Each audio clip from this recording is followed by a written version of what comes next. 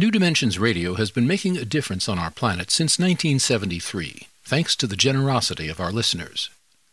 You too can help make a difference with a tax-deductible donation or membership. Please visit our website, newdimensions.org, and just click the Donate button. We at New Dimensions thank you for your support.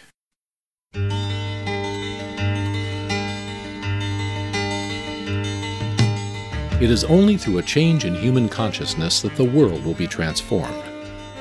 The personal and the planetary are connected. As we expand our awareness of mind, body, psyche, and spirit, and bring that awareness actively into the world, so also will the world be changed. This is our quest as we explore new dimensions.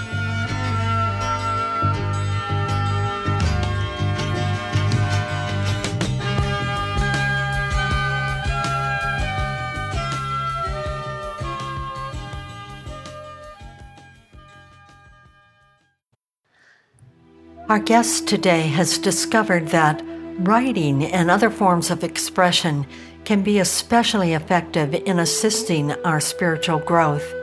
He tells us it doesn't matter how good our expressions are, but that they keep us in relationship to the larger universe we are part of. Mark Nepo is a learner of the heart, not a specialist of the mind. His work, his writings, his many books, his poems, and his workshops are all about creating a sacred place where the experience of honest truth can happen. Even in our deepest moments of suffering, he encourages us to seek out slivers of light seeping through the broad slats of darkness. Today we'll be exploring how art and creative expression can bring about our deepest truths to light. Mark Nepo is a poet and philosopher and a most eloquent spiritual teacher. In 2015, he was given a Life Achievement Award by Age Nation, and in 2016 was named by Watkins Mind, Body, Spirit as one of the most spiritually influential living people. He was part of Oprah Winfrey's The Life You Want tour in 2014, and has appeared several times on Oprah on her Super Soul Sunday program on OWN TV. As a cancer survivor, Mark devotes his writing and teaching to the journey of inner transformation and the life of relationship. He's the author of many audio learning projects, also upcoming in 2020 of 3 spiritual journeys for small groups. And some of his books include, which he has over 20 of them, Reduced to Joy, The One Life We're Given, Finding the Wisdom That Waits in Your Heart, The Way Under the Way, The Place of True Meeting, and Drinking from the River of Light, The Life of Expression. I'm Justine Willis-Toms. Welcome to New Dimensions. Mark, welcome to New Dimensions. Oh, thank you. It's always good to be with you. Thank you. It's always good to be with you. You know, I'd like to start today with a poem, and this is a poem that's right at the beginning of your book. Now, throughout all of your books, there are many poems, and many of them are written by you. So you, as a poet, it's wonderful to have your own poems. But this one I wanted to point out because for me, in the last month, I've never read this poem before. It's by William Stafford, and I've never read it before, but in the last month, it's come to me 4 times in different ways. Wow. And then when I opened your book, and it's right at the beginning of your book, I just have to share it with our listeners. Can you read it? Yes, I'd love to. This is by William Stafford, the great poet from the Northwest, and it's called The Way It Is. There's a thread you follow. It goes among things that change, but it doesn't change. People wonder about what you are pursuing. You have to explain about the thread. But it is hard for others to see. While you hold it, you can't get lost. Tragedies happen, people get hurt or die, and you suffer and get old. Nothing you can do will stop time's unfolding. You don't ever let go of the thread.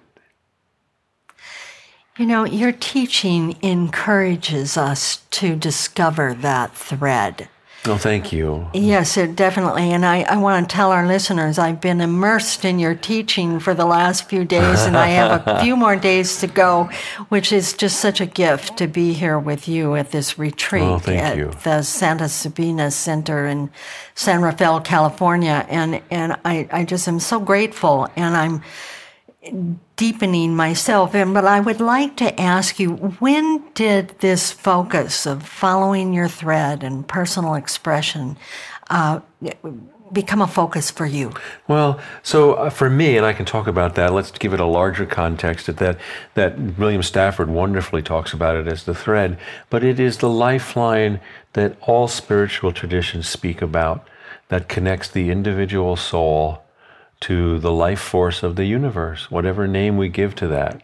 God, nature, quantum physics, the oversoul, Atman, Dharma, there's 1,000 names.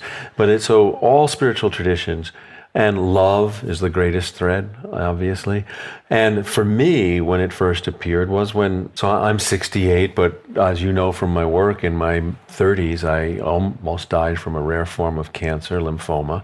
And I think that's where the notion of the thread long before I ran across William Stafford's poem, really appeared to me because, as a poet, I was, young and teaching and trying to get published and all those things.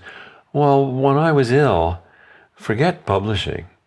The only gift I had was this rope of expression that I climbed day by day to get to tomorrow. And that became the first thread. And it was the way that my heart kept me connected in the midst of this horrible storm to everything that was foundational and lasting. So on the other side, blessed to be here, I had become a student of all paths. And all of my work, ever since, all of my books and my teaching, as you're experiencing with me, is all about how to affirm the common center of all paths and how to lift up the tools, the skills, the viewpoints, the perspectives, the threads that each offer us to live our lives, and how to help people discover what thread works for them. I know that in your recovery from your cancer, there was one point that you had an experience of perceiving in a different way. And you described this about when you, I think you had gone through some bone marrow transplants. Mm-hmm. They said that you needed to go home and lay down and not move. Yes, Do you recall this? Sure. Yeah, so they were actually, it wasn't a transplant, but it was a bone marrow sampling and a spinal tap, which I had in the same day, which I wouldn't recommend. But I didn't know anything. I just did what I was told. And so back then, I think it's much easier now, because they extract spinal fluid, it's the spinal tap, that you need to let that fluid regenerate. So you need to lie flat. Then it was like for 8 hours. I think it's much more reduced now. But if you don't, you get a migraine. So the lesson, be still. Well, being in my 30s and not wanting to be still, I would move and I'd get a headache. Be still. I'd lay down and I'd be fidgety and I'd get up. I'd get a headache. I was like, okay, do you get it? Be still. So finally, not through any wisdom, I just got exhausted of keep getting these headaches. I finally laid still which was the living room couch where I was living at the time, at that phase of life. And there was an apple tree in our front yard, which I'd seen hundreds of times, but never really seen until I was forced to lay still on the edge of life and death. And so I looked at this apple tree, and this is where I talk about in the book about the difference between mental perception and indigenous perception. Because my mental perception knew it was a tree, and I could identify it was an apple tree, and yes, apples fell from it and wind went through it, but I never related to the tree.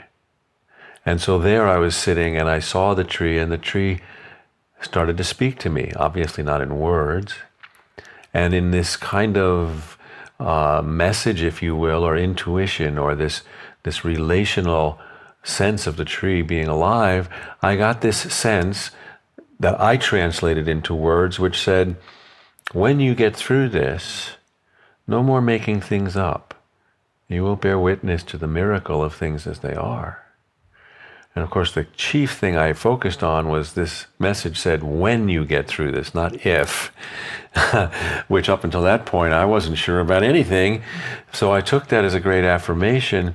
And that also changed so much how I approached writing, because it made me a witness to be present rather than looking for material to write, looking for stories to create that would be interesting or fascinating or have a point. It's told me I needed to be present enough until the miracle of life showed itself, and then simply record it. And I know that there's, for me, I really have tried to aspire to be a better writer and to write with metaphors. And I've asked different writers about, how did you get your metaphors? And, I look up in synonym dictionaries and I just try and everything and nothing works. But you have a little piece in there. Then this is relating to seeing that apple tree. Yes. That you talk about how to find metaphors. So share the secret.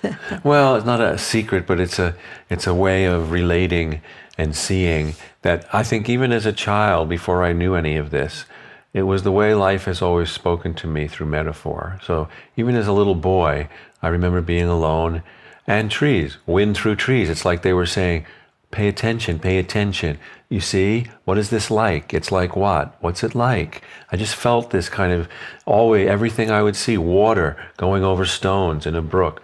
Pay attention. What is this like? What is this like? And so before I had any sense of, I didn't come into the word metaphor till I was in my teens or even later, early 20s. So it again is a portal of listening, of seeing, of letting the world speak to us, because metaphor at its heart is an image or a picture that helps us keep in view what's hard to keep in view.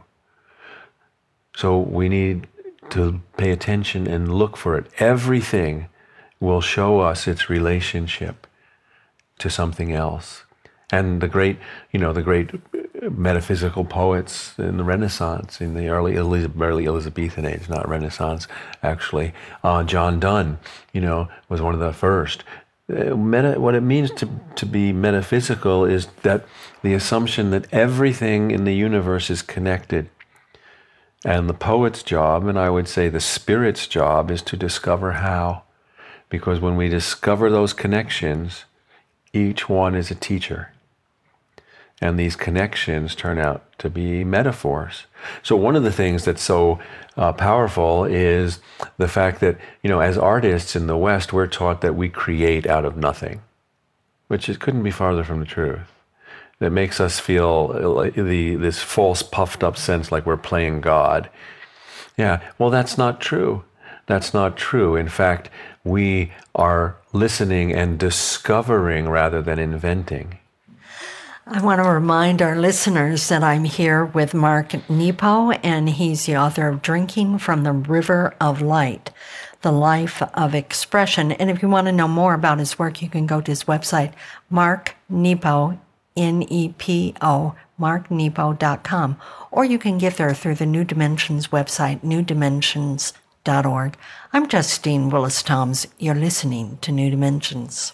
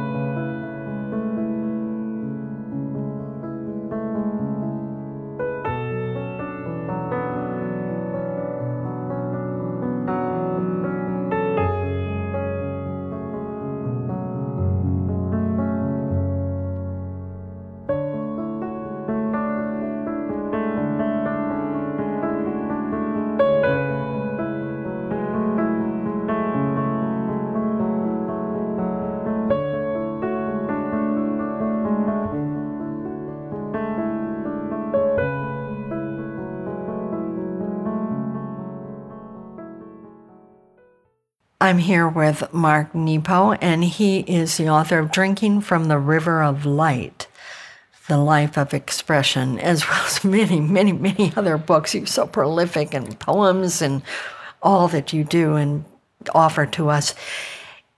One of the metaphors that really grabbed me when you shared a story, and this book is filled with stories and poems and all sorts of things and metaphors, and this was when you were talking about a friend of yours, somebody in her family died, and how when somebody dies, somehow it reminded her of Hades, the god Hades. Yes. And the word that you use or what you said, the image that came was about how the pull of the tangle affects everyone around you, and you say he might fist a set of roots and pull the tangle of roots deeper in the earth. It just blew my socks off, the image of that, like the devil fisting this. Well, and it's a form, and so this was really Gail Warner, who is my friend, and we talked about this. She was the one who raised all of this. We entered this deep discussion, and she's the founder and director of Pine Manor Retreat Center in Southern California. And so what we were talking about and exploring, and what led me to that metaphor, is the fact that these energies, that when someone dies, those who love who's lost, we are pulled toward death with them. We don't leave life, but that's what grief does. We are pulled, the net, the tangle of relationship, the kinship that we've spent a lifetime creating. Of course, this is what grief is. It makes sense when I could see it in a metaphor that we're pulled for a while by death toward the underworld, but we're still here. So we don't want to go, but we've got one foot here and one foot with them. And this is why I remember when my father was dying, I felt like I was, for those months as he was close to death, I felt like I was half here and half there. So when you describe it like that, it's not an intellectual process saying, okay, this is what you do when you're grieving. It's like you're giving us an experience. Well, this is because, and this is the power of poetry, and the heart of poetry is metaphor. Metaphor and honesty. Metaphor immediately touches our heart. It doesn't go to the mind. It touches our heart and shows us what's unseeable briefly. And it gives us a way to understand it in a felt way.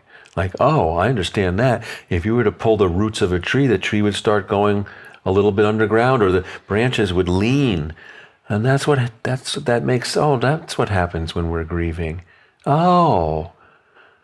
But I wanted to say also about metaphor, and this is that, I remember in one of my books in The Endless Practice, I was talking about metaphor, and I use it here, I explore it again, the fact that, metaphor has its own agency. I mean, we don't create it or invent it. We discover it. So imagine, and this is a metaphor to talk about metaphor, but imagine when you go you climb on the top of a mountain and you see the view. Well, when you leave, the view doesn't disappear. And metaphors are like that. If we make the climb, we will see them. They will come into view. But we have to make the effort and do the climb. And when we leave, they're not gone. They're there. They're teachers. So in one of the other book, I had someone, a copy editor along the way, who I said the metaphor is seen. And they wanted to correct me and say, that's passive tense. No, it's that you see the metaphor. And I said, oh, no. No. The metaphor is seen. The metaphor has its own agency. When I did my book on inner courage, one of the ways into that was that I had discovered in Spanish, when you ask in Spanish, what does courage mean? Well, one of the ways it's translated in Spanish, that English phrase, is, what does courage have to say? Oh, there is very different from English. Very different. Very different. Again, in English, it's like, well, we decide what courage means, rather than, no, we need courage, so we seek its counsel. Right. Beautiful. All of this way of perceiving and all that you're writing, you say something about the bones of your work really harken back to your undergraduate work, I think. And you found a mentor who is Doc Palmer, I think. Doc Palmer, who is a theater professor. Yes. Can you tell us why that's important to you? Well, because back then, which, was a little before the real burgeoning of creative writing programs. So I was an undergraduate, discovered I was a writer, a poet, hadn't written much yet, but I knew I was, and trying to explore that. And no one would really let me, pursue it for credit, in courses. There was the old sense that before you dare ever write anything, you better read everything that was ever written. Thank you very much. And I was open to reading, but my God, I needed to practice and be with teachers. And so Doc Palmer, who was the head of the theater department at Cortland State University in the late 60s, he sensed something in me, and there wasn't even really formal independent study. At least at Cortland then, in the state system, New York state system. But he sensed something in me, and he said, look, if you become a theater major, I'll let you write and I'll help you. But here's the catch. You have to begin by writing plays and learning through plays, and then you can write whatever you want. I said, sure. And what happened was an apprenticeship I had never foreseen, which was he made me take every aspect of theater. I did stage set, I did lighting, I did acting, I did directing. And when we took literature in theater courses, so what he did, since there was no independent study, he would give assignments, but he'd take me aside and give me, so when we would study theater, read plays like Ibsen from the 1800s, or even all the way back to Sophocles, everybody would have to write a paper. He'd pull me in after and say, okay, you see this? I want you to write a scene based on Sophocles. Do that. I want you to see this character? I want you to write something with a character like that. Write a scene for me. Forget the paper. And so one of the things that was the bones of my writing that's been embedded in me back then because of Doc Palmer and his kindness and his belief is that the two main principles of theater are show, don't tell. We give the evidence, not the conclusions. And the other is that the very nature of theater is that the play is right there between the writer and the viewer. You can't put it behind your back. You can't hide it in symbolism or intellectualism. There's the stage. The writer is back here. There's the stage and there's the audience. So it has to be out front, and you have to show, don't tell. And I think without realizing it, that has informed all of my work. That, and with my just being a lifelong student of metaphor, has informed all of my poetry and all of my books. Well, that's why in participating with your book, and I'm saying participating. Oh, wonderful. That's funny. Thank you. That's funny. That word just came to me because it's not about reading them. Thank you. Not a how-to book. It's not going to lay out some map for us about. I'm glad, yes. Yeah, it is participating it's like a fine wine that you just savor, and you read a story and then you let it work with you. Oh, good. I'm glad. Yeah, it's quite an activity, a mutual activity, actually. And is that what you're intending? Or? Well, yes. It's intended to be read slowly at the pace of what your heart can take in. And there are often, as you know, there are a lot of invitations then because the whole notion about the heart of this book is not just expression to create art, but as you mentioned in the beginning, expression that keeps us alive. Why? Because we're breathing right now. Well, we can't choose to inhale only. It doesn't work that way. And the way the heart breathes, it's not about creating great art. The heart breathes. The inhalation is how we feel and perceive. And the exhalation is everyone has to enlist and participate in a personal form of expression. in order for the heart to stay healthy and whole and connected. So if I'm true to that, whatever that expression is, well, chances are the trail will be helpful and useful and good and maybe even excellent. But the goal isn't to create an artifice that is beautiful art.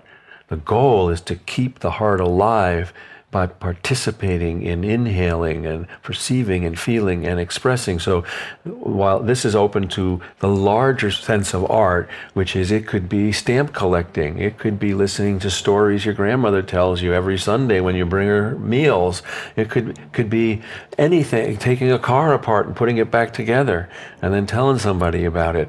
Whatever enlists the heart as a form of expression, because what is not expressed is depressed. So that's why it's really important that we use our originality insofar as as you say, there's nothing really original, but the way we view it might be original. The way we participate, as you said, to participate, to engage, to give ourselves. See, we are the ones. It's interesting, when we're drawn to create something, we're the ones created for the commitment to give our life force to it. We think we're creating something, but it's creating us. And that is the joy and the reward for that. And I learned this, I think I mentioned this in our retreat this week. And I think I mentioned it in the book too. And, watching my father, who was a master woodworker, and as a boy, when I was a boy, he wasn't a boy, he would make these hours, weeks, working on these detailed models of ships, sailing ships from the 1800s. He would get plans, purchase like literal blueprints, and then he would make them to scale. And I remember watching him when he didn't know I was watching from the steps of the basement. And what he taught me was not excellence, but immersion. He gave himself so complete. I watched him with hours with tweezers, putting rails together in the bowsprit and, and all the deck. And I watched him, and when he gave himself that completely, I sensed, even as a boy, he was in the moment of everyone who ever built a ship in history. So the reward for immersion is the experience of oneness. Excellence is the byproduct. Beautiful. Thank you for sharing that beautiful picture of your father and what you learned. I'm here with Mark Nepo, and he is the author of many books, including one of his books, The Way Under the Way, The Place of True Meeting. Oh, that's a wonderful. I haven't actually read that one yet, but I'm looking forward to that. And then the newest book, Drinking from the River of Light, The Life of Expression. And if you want to know more about his work, you can go to his website, marknepo.com. That's N-E-P-O, marknepo.com. Or you can get there through the New Dimensions website, newdimensions.org. I'm Justine Willis-Toms. You're listening to New Dimensions.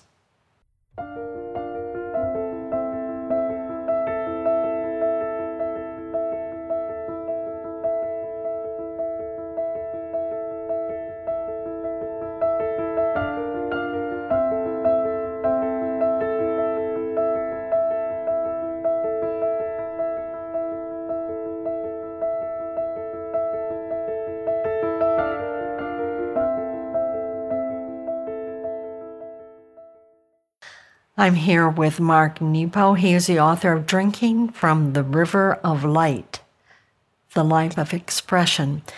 And Mark, we were just talking about immersion, and this reminds me of a story and maybe metaphor. I'm not sure if you consider this quite a metaphor, but the story of immersion of whales and dolphins and what they have to say to us in our life. So yes. Can you share a little bit so about... this is a metaphor for sure, and it's what they have to teach us. So whales and dolphins, they're these mammoth, magnificent creatures.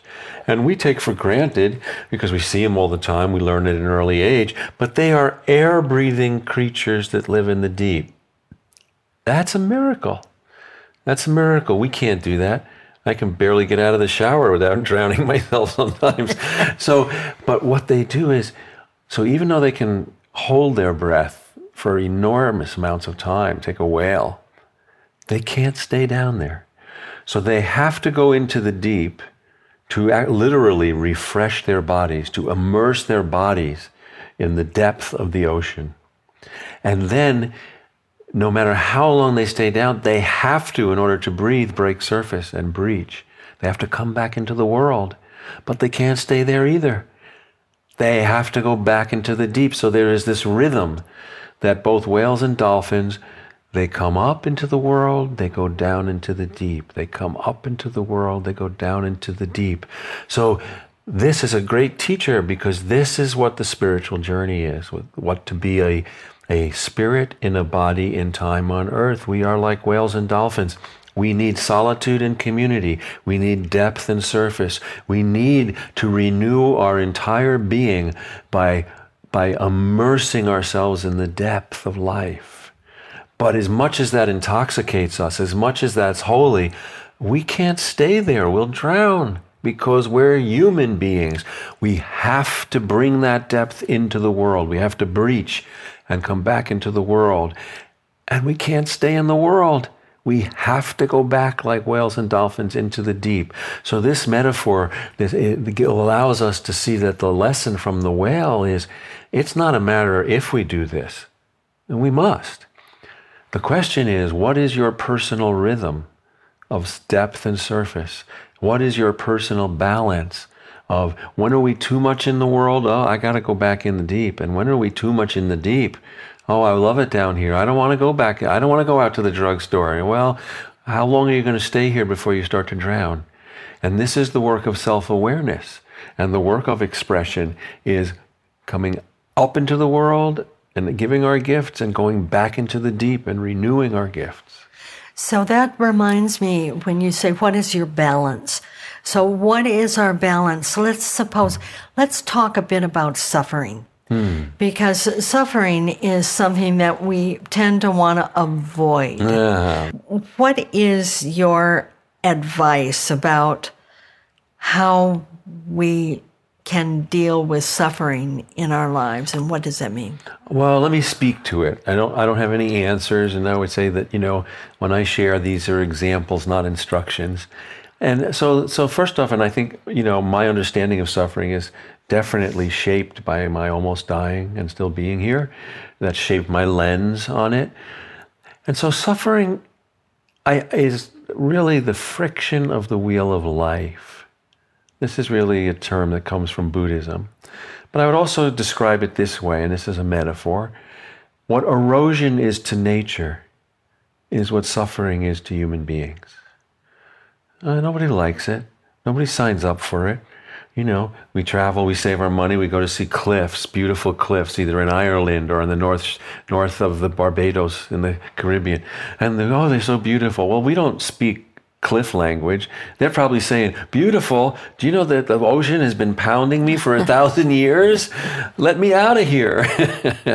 But I think that the purpose of suffering is twofold, or I imagine it is. I don't have any answers, but I think the one is that it is the way that life wears off everything that is false and non-essential, so that only what is true and unbreakable remains. Suffering wears away everything till all that's left is our inner beauty. So one of my books is called Reduced to Joy. And suffering, part of suffering is that life is made just difficult enough that we need each other to ensure the journey of love. We have to hold each other up to the erosion of life, so that we can get to our inner beauty.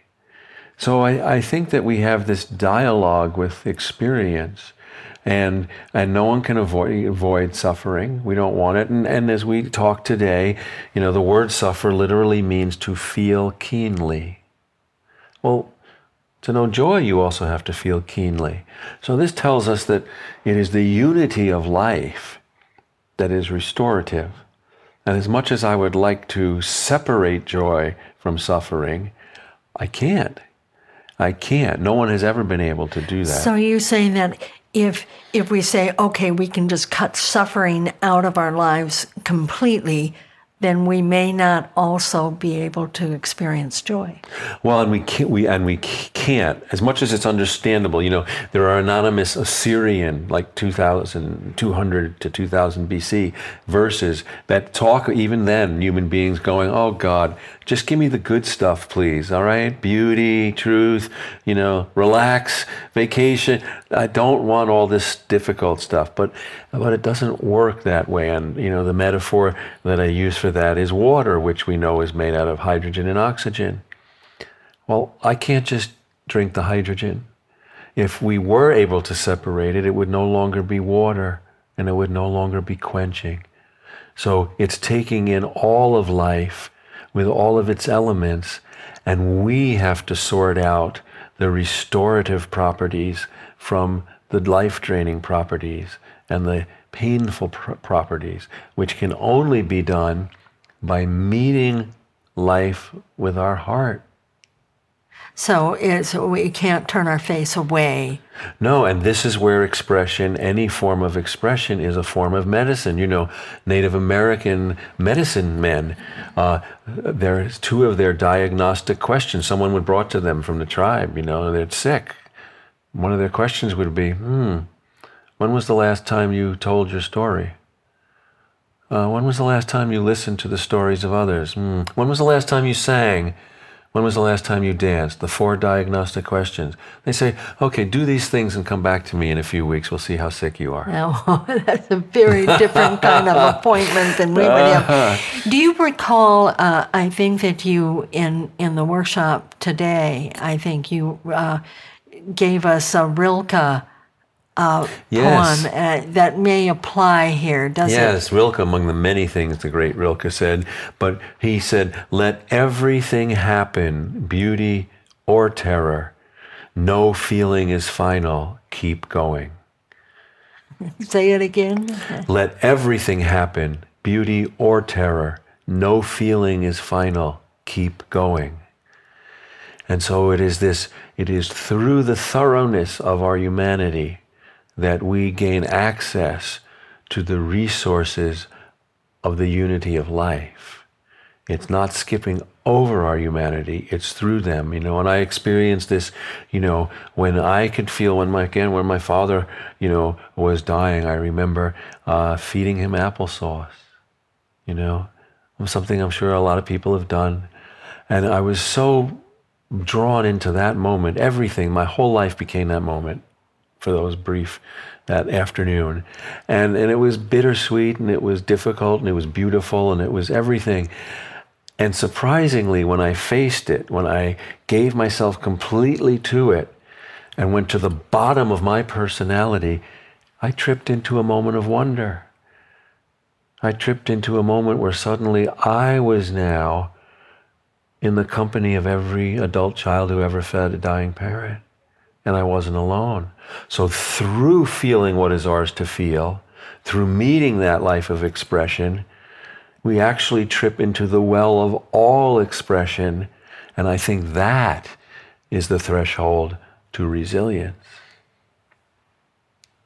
So what I hear you're saying in that moment is that you were really present in that moment. And completely present. So often we're saying to ourselves, life isn't so good right here. I wish I were over there. Yes. So this is like a repeated theme that we do so often in our life. And I think that one of the rewards for finding some form of expression that is truthful and genuine is that it returns us to the mystical fact that life is always where we are. There is no there. It's an illusion. Certainly we travel. I traveled from Michigan to be here in California, but that's on the surface. Whenever we get wherever we are going, if we're honest and truthful and open-hearted, we always open to the same moment, the same eternal moment, which waits under everything. So it's an illusion in our modern world that there is no there, there's only here. Oh, if I could only get over there, away from this difficulty. If I could only, I see a couple walking down the street and I'm lonely and they look like they're such a wonderful couple. If I could have that. Or even dreams. We put dreams and ambitions, we put them out ahead of us like a carrot to a donkey. Oh, yes, when I get there. And I think one of the gifts, unexpected gifts from my cancer journey and almost dying was, I look forward to things. I looked forward to our time together, but I can't dream forward anymore. It's like a boomerang. A dream comes out, an aspiration, a desire, something to work toward, and it boomerangs back to now. If I care about it, I have to attend it now. That doesn't mean that we don't make plans. Of course not. No, it was Churchill who said, planning is essential, but plans are useless. Because it's the planning that prepares us. And this is why in a lot of stories throughout all cultures, there are always versions of a story where a hero goes to great pains to create plans. And then the wind takes the plans out of their hands, or fire and burns the plans, or it rains and they can't read it. It's gone. Oh no. But that's the point is, once we make the plans, it's preparing us. We don't need the plans, because we are inwardly prepared. Right. So it's really, that's where, and you're always encouraging that presence when you've spoken about it already. Well, we talked about today, and this is always a distraction, a challenge point for all human beings. As soon as we count and compare, we're no longer present. It doesn't matter if I count up or down or compare up and down. So I'm less than, or I'm better than, or do you really love me? How do I count if you really love me? How do I know if you really love me? Was it what you said?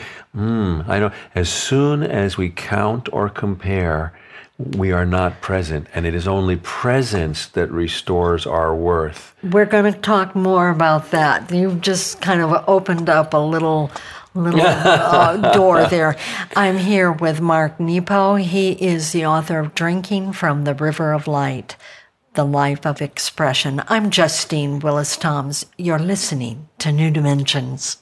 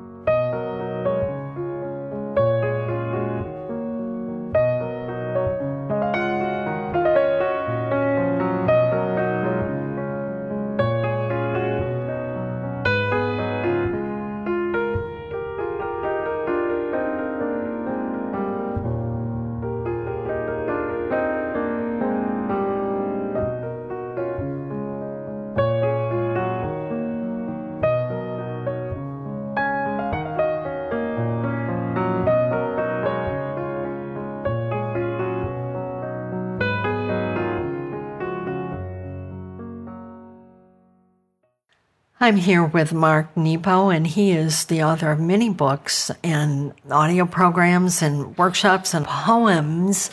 And the newest is Drinking from the River of Light, The Life of Expression.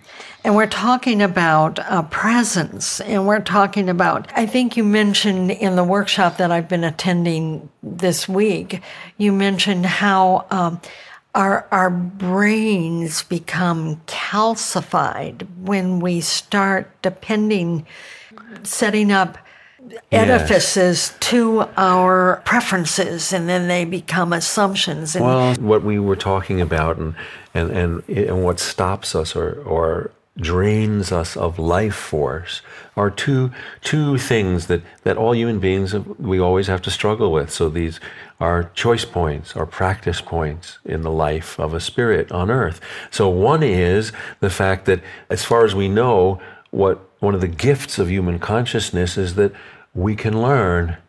So we get insights, and we can turn those patterns into wisdom. And that helps us not repeat things, that if I fall in a hole, I recognize, that's the hole I fell in, I'm going to walk around it today. But that doesn't work unless we stay current. So what does that mean? That means that when I don't clear out and become present regularly so that there is nothing between me and life, my direct experience of life, these insights and what were wisdom, they calcify into assumptions and conclusions. And the same way the heart, we know physically, can have plaque form in its arteries, assumptions and conclusions, never emptied out, become plaque of the mind. And they drain us, and then the mind doesn't work as well.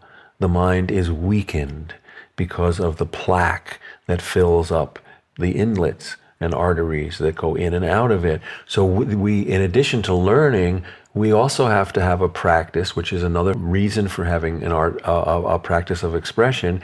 How do we empty our assumptions and conclusions so we can be fresh again and meet life directly and not assume I know everything about you just because we've talked before? The other aspect, which we did talk about today, that kind of clogs up the mind and keeps us from being present, and this is very prevalent in the modern global world, is the encouragement for us to establish all kinds of preferences.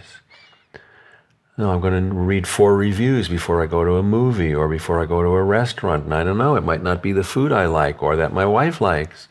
Well, this limits and isolates us from experiencing anything new. For me, I prefer saying, well, I prefer it this way rather than it has to be this way. So there's a kind of a lightness to saying, oh, this is a preference. Well, it's not set in stone. It's fine to have likes and dislikes. Okay.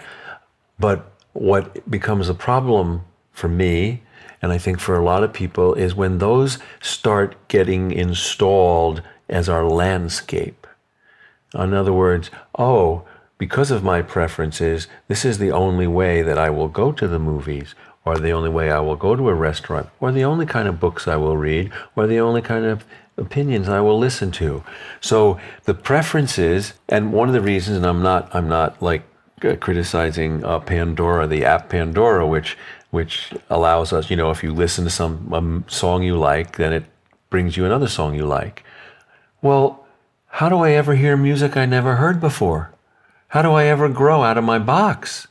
It's self-looping. Yes. So this is the problem with preferences, and the great teacher that undercuts all preference is the sun. Here's another metaphor.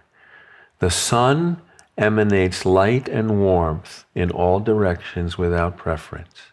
That's what it means to be the sun. It doesn't say today, I think I'll shine on the roses today. All right. And the heart is an inner sun. And our job as a spirit is through the heart to emanate love and warmth and light in all directions without preference.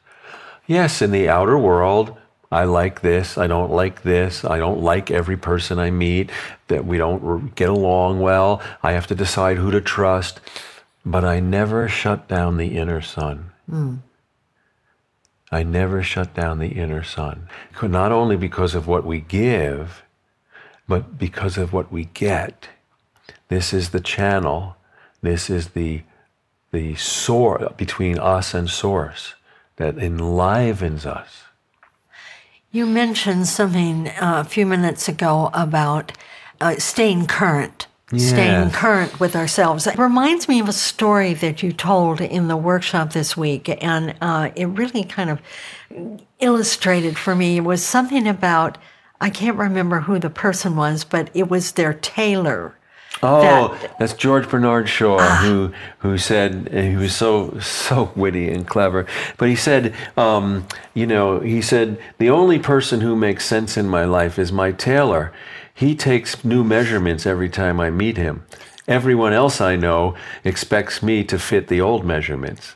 Exactly. So this is about the container, us being a container and being contained.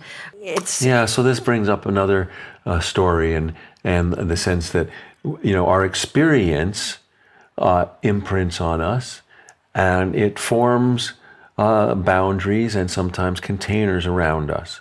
How we're brought up, how we're taught to think, wounds, traumas, things that tell us where to go, where not to go, how to behave. And the challenge for all of us is once we leave the container to stop being contained. And the teacher for this, for me, was an experience with my oldest friend, Robert, who lives in Albany, New York, and I'm godfather to his kids, who are all grown now. But when they were little, and he had a typical 3-child household with he and his wife, and there were dogs and cats and fish and everything all over the place. And we would have these kind of conversations like you and I are having, and I would just, because I don't have kids, and I'd go over there and I'd follow him around while he was folding laundry and taking the dog out. So one day he had to clean the fishbowl. So we went and we kept talking. We went in the bathroom. We filled up the bathtub with water. He put the fish in the tub and he was cleaning the bowl.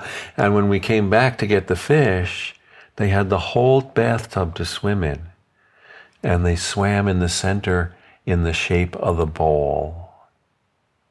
And what I love about Robert is without missing a beat, he said, I wonder what our bowl is. There you go. And so that's where we staying current, knowing where we are and how we are being limited by the bowls. So the way to be current is to be present. And the way to be present is to allow our heart to inhale, perceive and feel, and express in some form of expression. You might create something pretty or beautiful or insightful, but that's not the point. The point is that flow of life through the heart keeps us directly alive and current and continuing to grow. Living is the original art. And it just reminds me, going back to what you said about your father, building those models, his immersion. We need to emerge into life and merge into life. We could say, immersion, IMM, leads to immersion. Okay, yeah. We emerge when we give ourselves completely to anything. And this is why when we're struggling, we often, when we struggle, I experience this, we all have, we try to solve it with the mind. Well, the mind's a great tool, but it's not the only tool. And often I get to the end, and Einstein wonderfully said, you can't solve a problem with the thinking that created it. So at some point, the mind doesn't work. And at that point, one of the things that we can do is turn to the heart. And so when I'm stuck in my mind, when I can't figure out a problem, when I'm confused or if things are complicated, I can take things in and express them. And that will start to loosen the knot in my mind. I can also, when I'm struggling and stuck in my mind, I can give to anything or anyone, and that will loosen the knot in my mind. And if I give my attention fully to the nearest thing, I will become present again. Beautifully said. I would love, before we end this conversation, for you to say something about, in 2020, you're going to be offering 3 spiritual journeys for small groups. Please say something about that. So in addition to my travel and where I teach all over, where I live in Michigan, I will offer 3 different journeys for a small group. So we would work with no more than 30 people, and you can go to one is a year-long journey. That is, the same group comes together 4 weekends over a year. We journey together. Another is what I call a deep dive, where a group of 30 people will come together for 6 days completely all together. We'll just do a deep dive.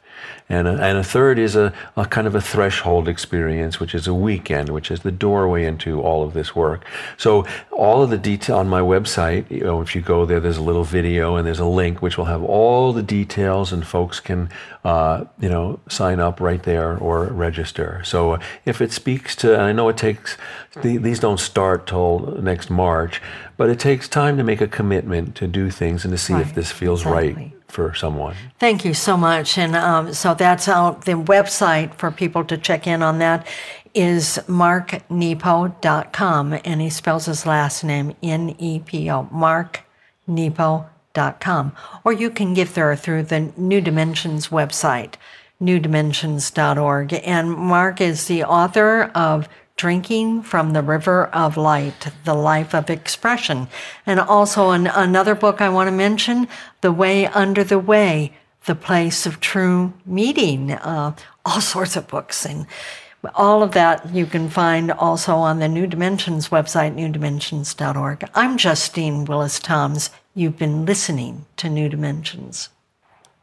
This is program number 3685. New Dimensions Radio has been making a difference on our planet since 1973, thanks to the generosity of our listeners. You too can help make a difference with a tax-deductible donation or membership. Please visit our website, newdimensions.org, and just click the Donate button. You can also subscribe to our free weekly podcasts and find over 1,000 hours of audio dialogues in our searchable archive. New Dimensions is produced by New Dimensions Radio in Santa Rosa, California, USA. Our executive producer is Justine Willis-Toms. Our post-production editor is Lou Judson.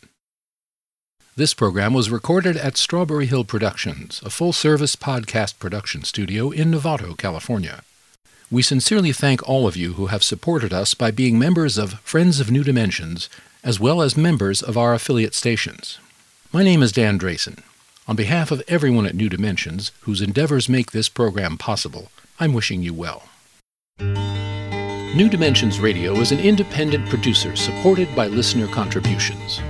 To find out more about the program you've just heard, to subscribe to our free weekly newsletter and our New Dimensions and New Dimensions Cafe podcasts, and to access thousands of other programs in the New Dimensions archive, please visit our website, newdimensions.org. That's newdimensions.org, or call us at 707-468-5215. That's 707-468-5215. Please join us next time as we explore New Dimensions.